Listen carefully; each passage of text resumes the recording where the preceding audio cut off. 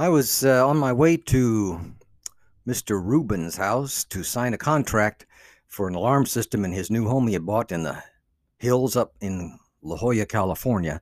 He said, just bring it over and I'll sign it. And when I got there, the place was busy with people. They were having some kind of a party there. Um, I felt a little uneasy, like I didn't belong, especially since they were all Jewish people and I didn't know what they were saying. The women were speaking, I guess, Yiddish to each other. But Paul found me and he said, Reuben did, and he says, I'll sign the contract here. And here, I want you to meet my brother, Paul. Paul lives in Palm Springs, and maybe he can get you to come down there to Palm Springs and put in an alarm for him, too. When I talked to Paul, I said, well, as a matter of fact, we moved from Palm Springs, so I'm familiar with the place. So Paul talked me into coming down to put in an alarm system at his brand new home he was having built there in a new subdivision in Palm Springs. I did that. It was during the summertime, which reminded me why we all left Palm Springs, California. In the summer, it is miserably hot there. But he had a very nice new home that they had just had built. And he was a nice guy. He liked what I did. A few months later, he called me back. He says, I'm buying a house, having it built for my dad. My brother and I are paying for it. It's just right on the other side of our house around the corner. Can you come down and give us a bid on that one there?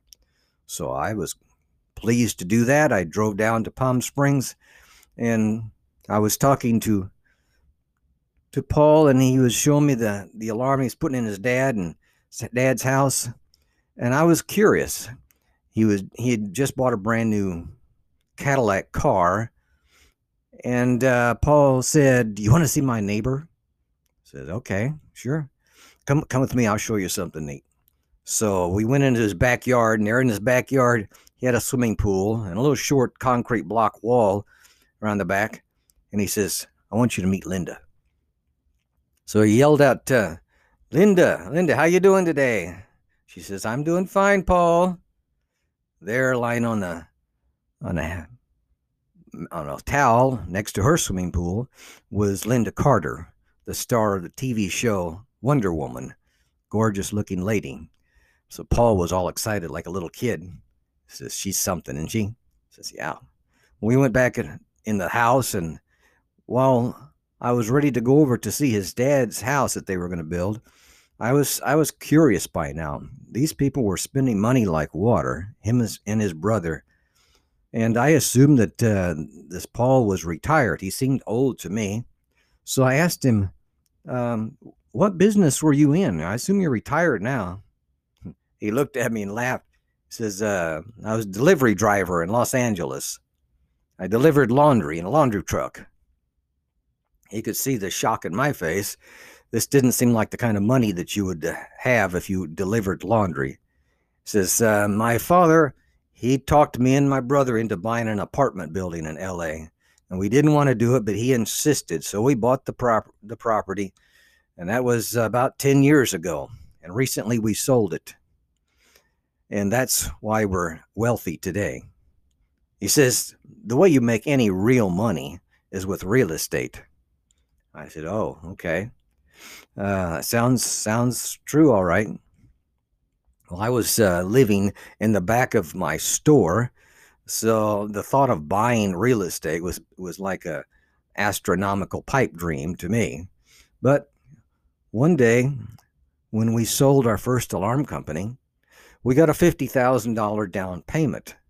So my dad and I decided, instead of just squandering this money away, let's go ahead and buy some real estate with it. So we decided to buy 2 rental houses. But before we did that, I thought, well, we need to learn more about the real estate investing business.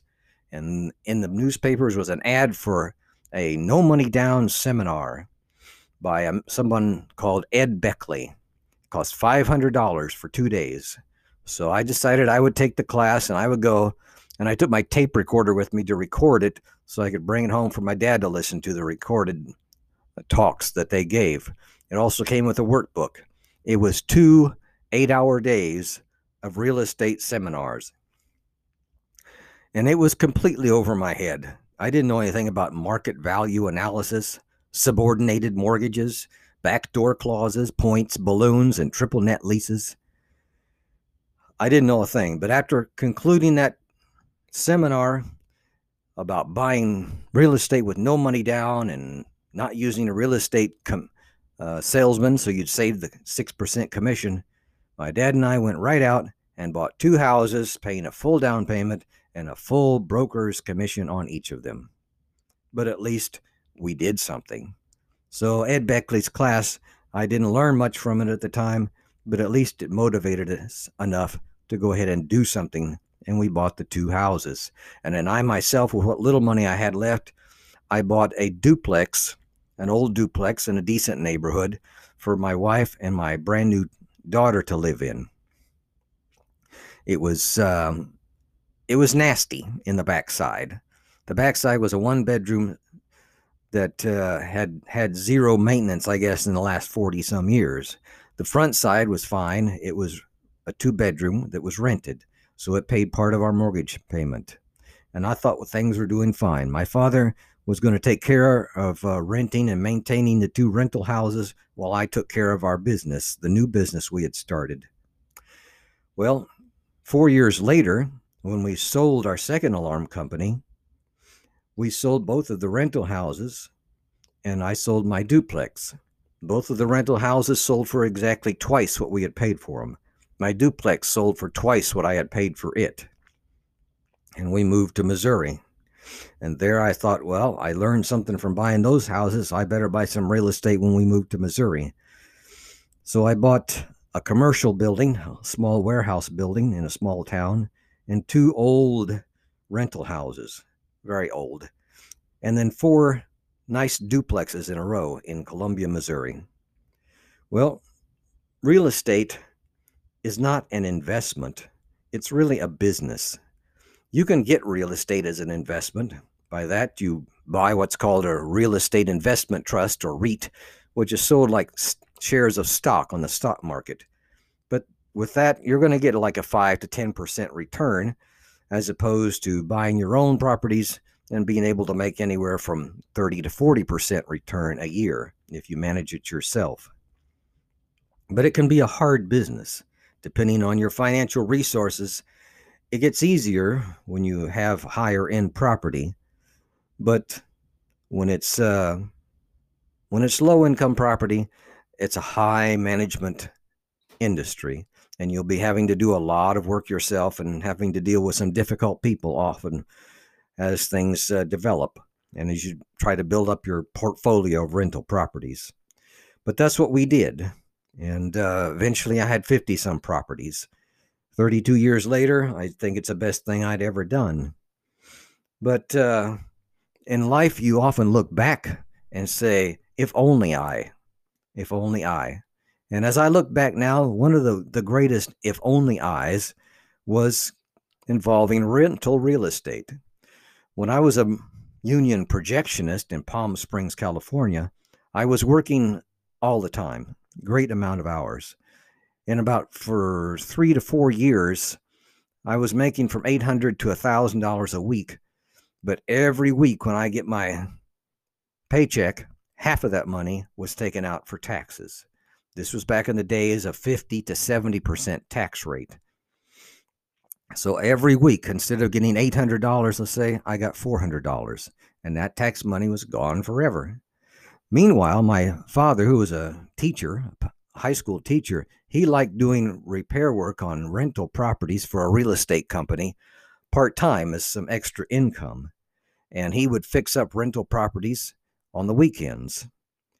And he had suggested once that maybe we should buy our own rental property, maybe a little apartment building. And I thought, no, I don't know anything about apartment buildings. I want to start our alarm company. Well, as soon as I get done with school and with being a projectionist, I'm going to take all the money I could and start an alarm company.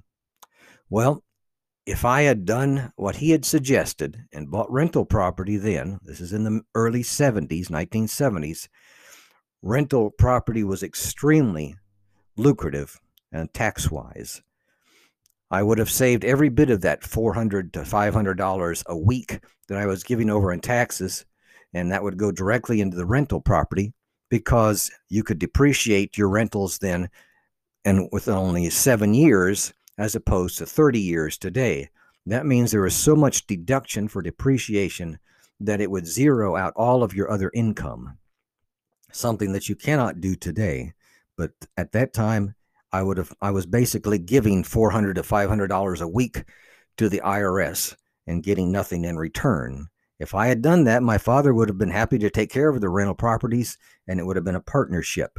We would have been multimillionaires within a few years as the real estate market in Palm Springs pretty much exploded a few years later. But it's always easy to go back and say, if only I'd. But when I do that, I think, what if only I'ds am I missing right now? What should I be doing right now that seems like a good idea and that I'm not doing? Because I think, well, it's too risky, or it's just not something I know anything about. Find out, learn about it, calculate your risk, and go for it. Thank you. This is Stanley Diaz. Until next time.